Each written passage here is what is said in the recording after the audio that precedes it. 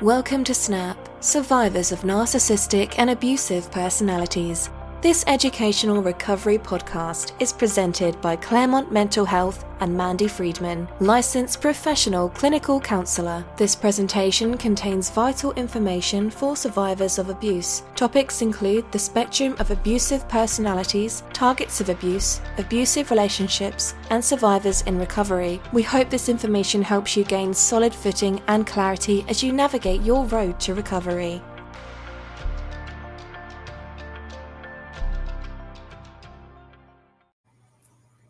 Good morning. Good morning to survivors of narcissistic abuse. Good morning to targets of abuse. And good morning to those who are on a journey of recovery and healing. There's a few things that people will say to me frequently in our one-on-one consultations about how they're feeling during this process. And I just wanted to do some normalizing for you. One thing that I hear a lot is, I'm tired, I'm exhausted. And when we're tired and exhausted, our brain is not recharging. Also, a lot of the traumatic events that we've experienced affects our amygdala. And you can Google more about your amygdala after this video. But your amygdala needs sleep and rest in order to, recharge and learn, actually, and reduce those feelings of anxiety, your fight, flight, and freeze response. So you need some sleep. But guess what? Of course you're tired. Of course you're exhausted. You are burning it at both ends every day. You have parasitic personalities that are leeching your energy, your emotion. And if you're married to one, you might as well just be walking around with a big giant parasite just like strapped to your back, where you are constantly giving and giving and giving. And you have to stay focused and alert because you don't know what's coming next. So yeah, you're exhausted. And most survivors feel that way. Another feeling is the feeling of pain and how painful this is. It is painful. It's excruciating. It's painful to be in the relationships, but it's even more painful in a lot of ways to leave the relationship and then to start over and start fresh on a new path. It's painful. It is. And if you're in pain, that's normal. That's the way it feels. But that pain is what motivates us to grow. The pain is a very, very important part of your journey. If we weren't in pain, why would we change? It's okay to be in pain. It's okay to feel pain. It's a feeling. Emotional pain is just like physical pain in terms of how your brain responds. So when we're in emotional pain, it does take more energy to exist. So that adds to your feeling of being tired. But also sometimes we can become kind of myopic. So meaning, like, if I were to smash your toe with a hammer right now, you would not be able to think about anything else. When we're in emotional pain, it's very similar to that. We're very focused on the pain. But think of the pain as what's fueling you. Think of the pain as what's motivating you, and that it's okay to be in pain. And then the third thing would be anger. I'm so angry. I'm so angry all the time. You know what, guys? I'm angry too. I'm so angry.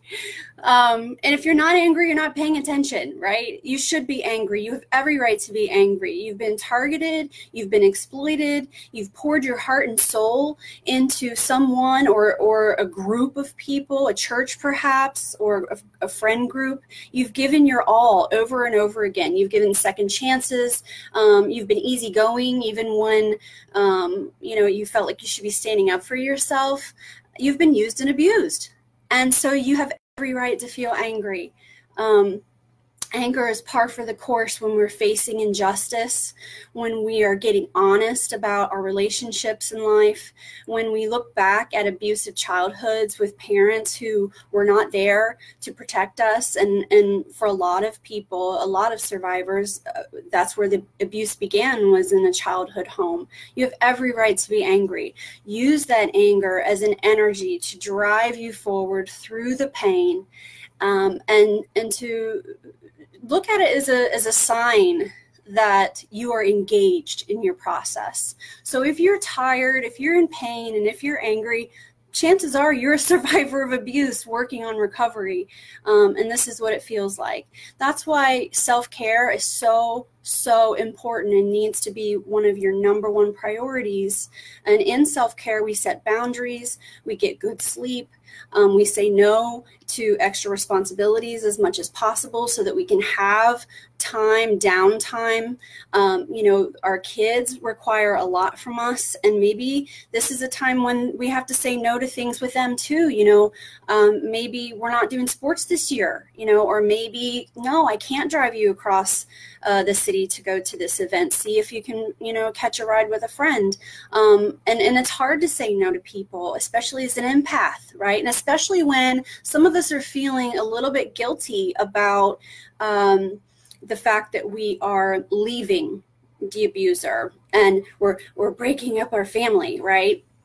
So we have that little bit of guilt, even though we know we're doing the right thing, we feel a little bit guilty. And so then we'll be less likely to say no to people we care about. But you've got to start learning how to put your needs first. And that means your well-being.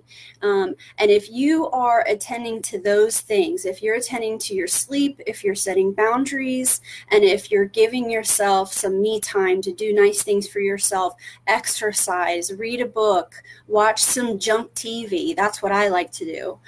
If you're able to do those things, then that's going to help you with the pain, the exhaustion, and the anger, because it's going to help you get your mind on some healthier things from time to time. Anyhow, I hope this was helpful and hopefully a good way to start your day. A good friend of mine sent me some encouraging text the other night, and it just, well, first I had to force myself to accept the compliment. And then after that, it felt good and I felt encouraged. And so I just wanted to offer some encouragement to you. It's one foot in front of the other some days, literally just one foot in front of the other. And it's hard, but it gets better. And the life that you are headed into is the life you were always meant to have. And it's the person you were always meant to be.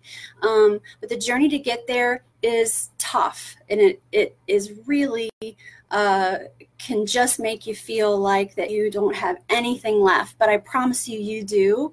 Just keep going, and have a good day.